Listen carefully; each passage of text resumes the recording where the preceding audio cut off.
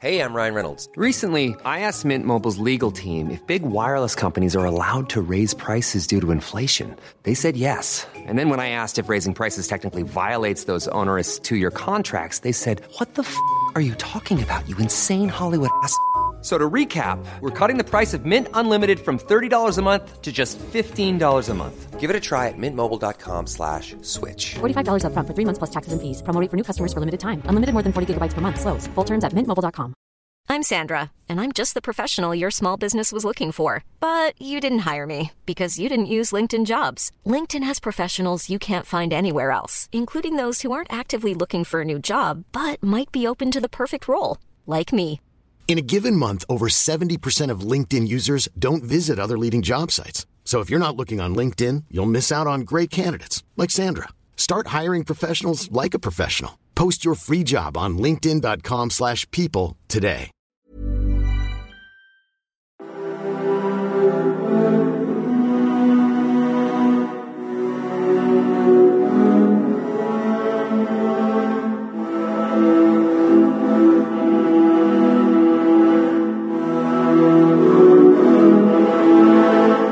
Hi there, and thanks once again for joining us on the Explaining History podcast. And the thing I want to talk about today are Hitler's motivations for waging war in the Mediterranean, considering the fact that it was something that Hitler had in 1939 no intention of doing.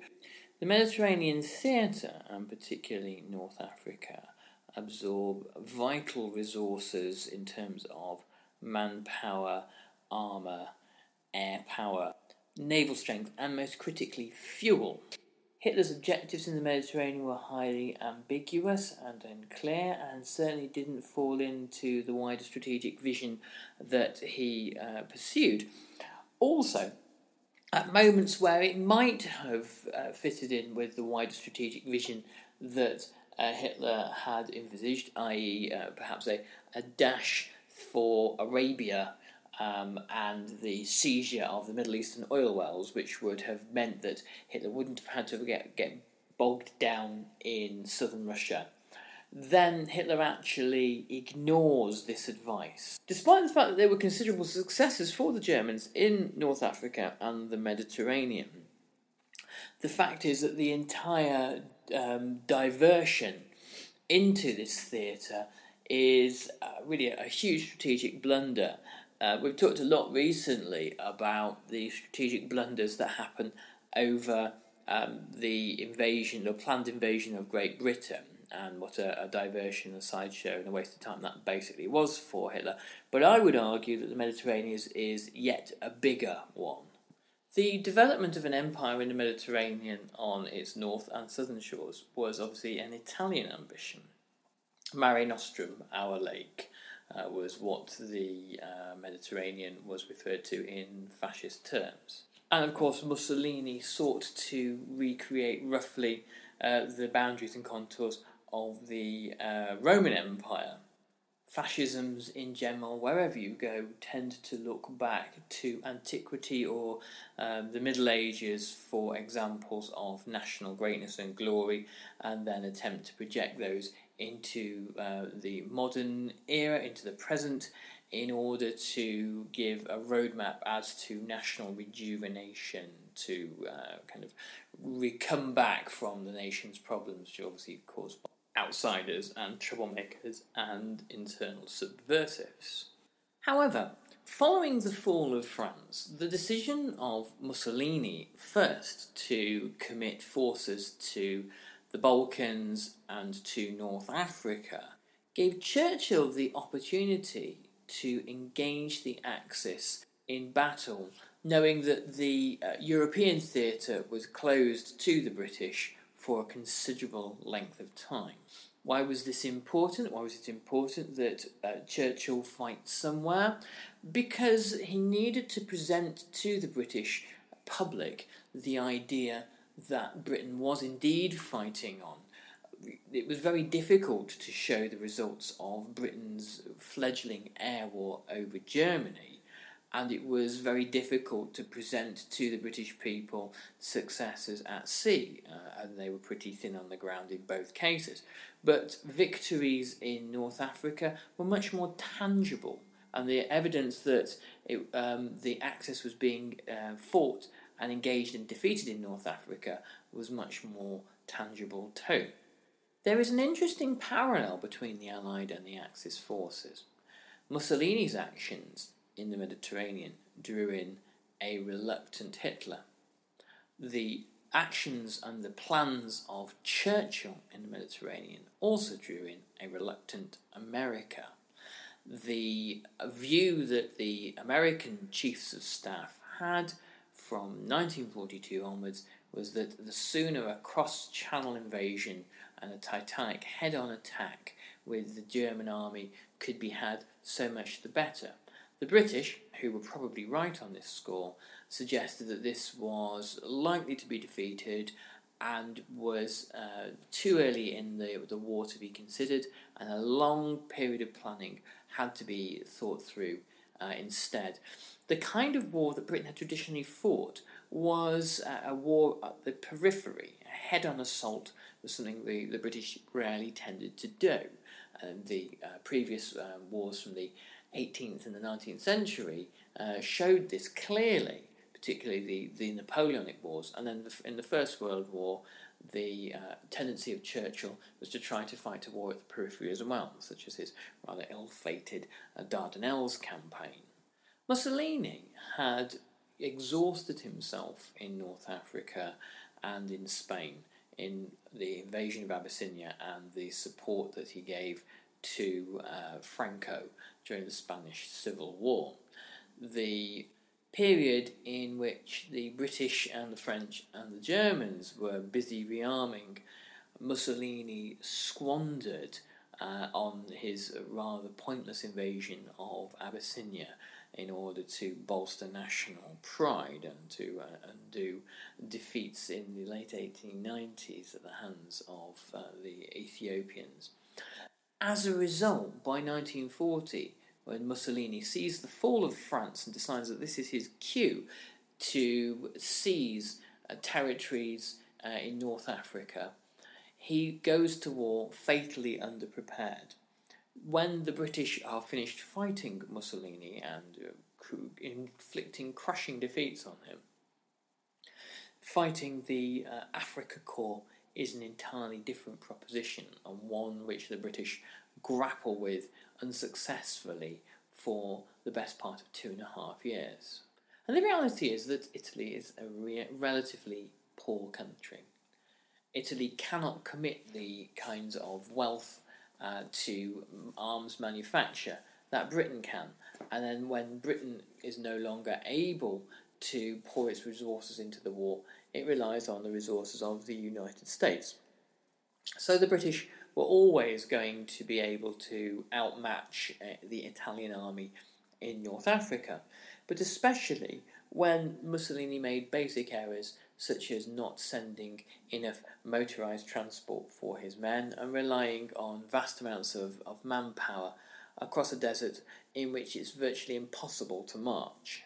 However, the threat that Mussolini posed in North Africa, from the Italian colony in Libya towards Egypt, was a serious one. If a large Italian force quickly swept across Egypt, taking the British unawares, and seized the Canal Zone, it would sever Britain from its empire. The loss of the Suez Canal would be a signal to Japan to seize the British colonies and other European colonies in Asia as quickly as possible before British Royal Naval reinforcements were able to arrive. The then head of the British Army, General Sir John Dill, wanted to send British troops to Asia as quickly as possible, every man that could be spared, to bolster imperial defences in India, Malaya, Singapore and Burma. Churchill was not pleased with this idea and thought that the battle should be brought to the enemy wherever possible, even if those battles were of little strategic value. Churchill said, well, it can't be Europe, so then it must be Africa. General Sir Archibald Wavell, whom Churchill loathed, and yet who was quite an effective commander, was given some of the best remaining hardware after the fall of France, vital tanks that could possibly have been used in other theatres, perhaps even in the defence of Great Britain, one might humbly submit, were sent to Wavell, who was now the Commander-in-Chief of the British Middle Eastern Theatre, in the summer of 1940, and other measures were employed in order to protect Britain's position in the Mediterranean, particularly the defence of Gibraltar. It was strongly suspected that the Spanish dictator Franco would find some means of aiding Hitler to seize Gibraltar and thus seal off the Mediterranean. The reason why that didn't happen really relates to a meeting in the Pyrenees in Hitler's train carriage between Franco and Hitler, one where Franco asked for vast amounts of North African territory, much of it belonging to Vichy France, and others earmarked for Mussolini, in order for participation in this fairly minor operation. Hitler was left shaking his head, saying, well, the man is a fool, he wants everything for doing nothing, and I will have to offend, anger and disappoint Mussolini and Vichy France, far more powerful players as far as Hitler was concerned, in order for Franco sort of wetting his toe in the war. The fact that Franco survived till the 1970s tells you quite a lot about his acumen as a fascist leader in staying well out of the war. He had secured everything he wished to and managed to conquer Spain with immense bloodletting. And unlike Mussolini or Hitler, did not really have any kind of irredentist views or plans for Lebensraum. The fact that Gibraltar and also Malta didn't fall into enemy hands is one of Britain's saving graces in the Mediterranean. The ability to resupply ships and to cut the distance of supply lines by stopovers on these islands, which is precisely why Britain had them in the first place, was of massive strategic value. Also, flying from Gibraltar and flying from Malta were the RAF, which covered Britain's ships, which were sadly lacking air cover of their own. There were insufficient aircraft carriers. Admiral Cunningham of the Mediterranean Fleet observed this one to his great concern in 1940, but by 1942-43 still there is a very relatively weak air cover over Britain's ships in the Mediterranean. The fact that British shipping, the Royal Navy in general, in the Mediterranean was quite an effective and powerful fighting force, inflicting several serious wounds on Axis naval forces without the sufficient air cover it deserved, is quite a testament to the power of the Royal Navy and the skill of its commanders. Britain's desert armies were quite a Spartan affair. There were a small number of divisions. The bulk of the British Army was back home in Great Britain following the evacuation at Dunkirk. And Max Hastings has a rather magnificent way of putting their significance. The clashes between desert armies were little more significant in determining the outcome of global conflict than the tournaments between bands of French and English knights, which proved entree acts during the 100 Years' War. When you're ready to pop the question, the last thing you want to do is second-guess the ring. At BlueNile.com, you can design a one-of-a-kind ring with the ease and convenience of shopping online. Choose your diamond and setting. When you find the one, you'll get it delivered right to your door. Go to BlueNile.com and use promo code LISTEN to get $50 off your purchase of $500 or more. That's code LISTEN at BlueNile.com for $50 off your purchase. BlueNile.com, code LISTEN.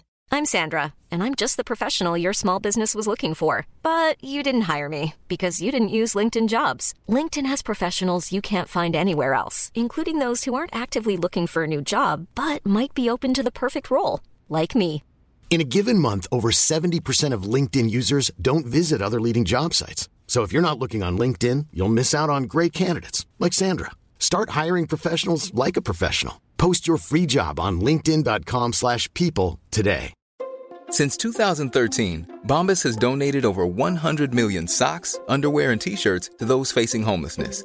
If we counted those on air, this ad would last over 1,157 days. But if we counted the time it takes to make a donation possible, it would take just a few clicks. Because every time you make a purchase, Bombas donates an item to someone who needs it.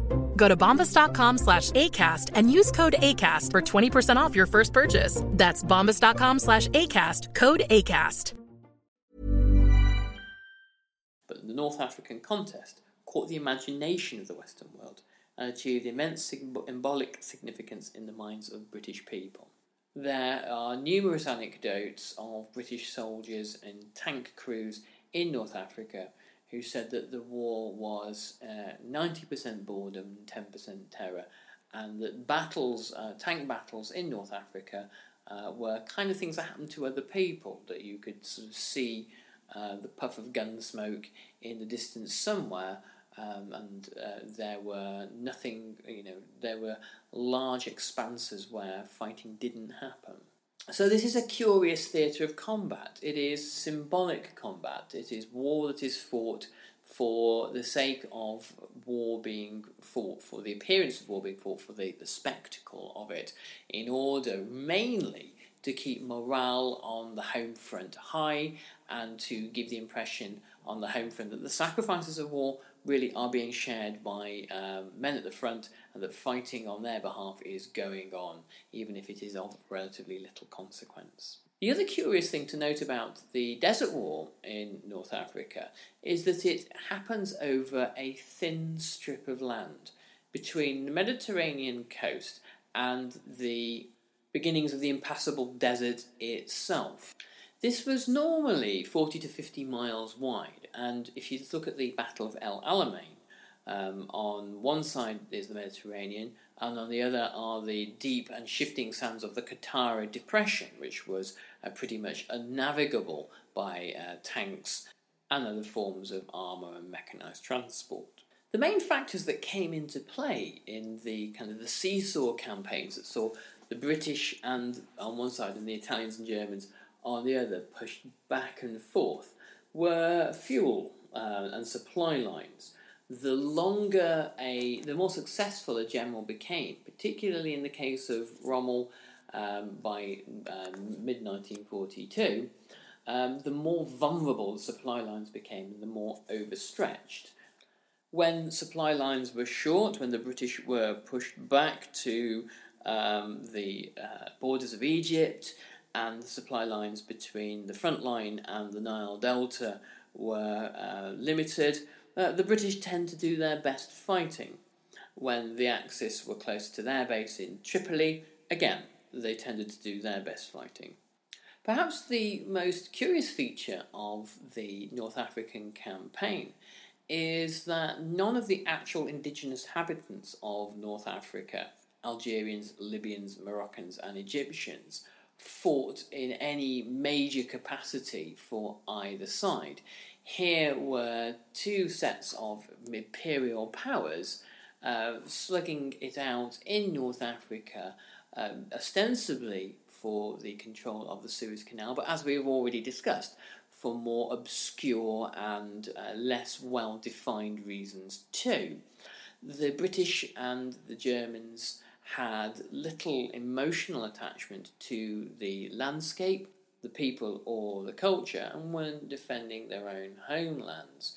This is possibly why, whilst there were certainly horrors in fighting, it was no way near the kind of almost genocidal, actual genocidal brutality of the Russian front.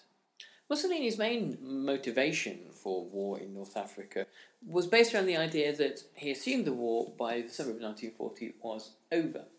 He thought very quickly in the autumn of 1940 that territory had to be seized so that he could show his face at the peace conference, show what Italy's mighty achievements had been in the war, and then retain the territory that Italy had managed to seize.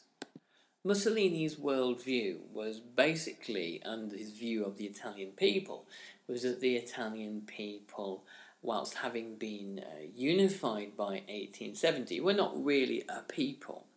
They had not really been forged in the anvil of war and victory.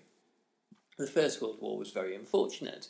Mussolini had campaigned for Italy to get into the First World War, and yet there was the terrible mutilated peace at the Paris Peace Conference, where Italy didn't get the spoils of war that Italian fascists and nationalists and even liberals believed that she should have. Mussolini believed all this could be undone and that the Italian people could be made great through war.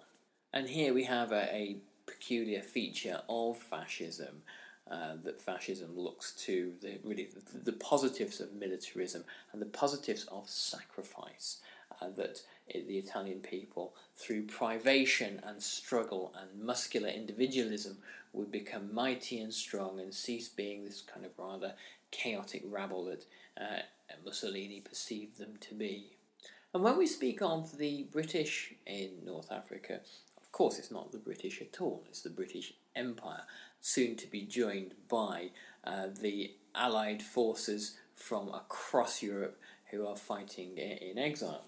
The British contingent in Egypt was one division, which would be obviously the 7th Armoured Division, along with an Indian and New Zealand division and 2 Australian divisions. The British would be eventually joined in North Africa by South Africans, Poles, Czechs, French and others.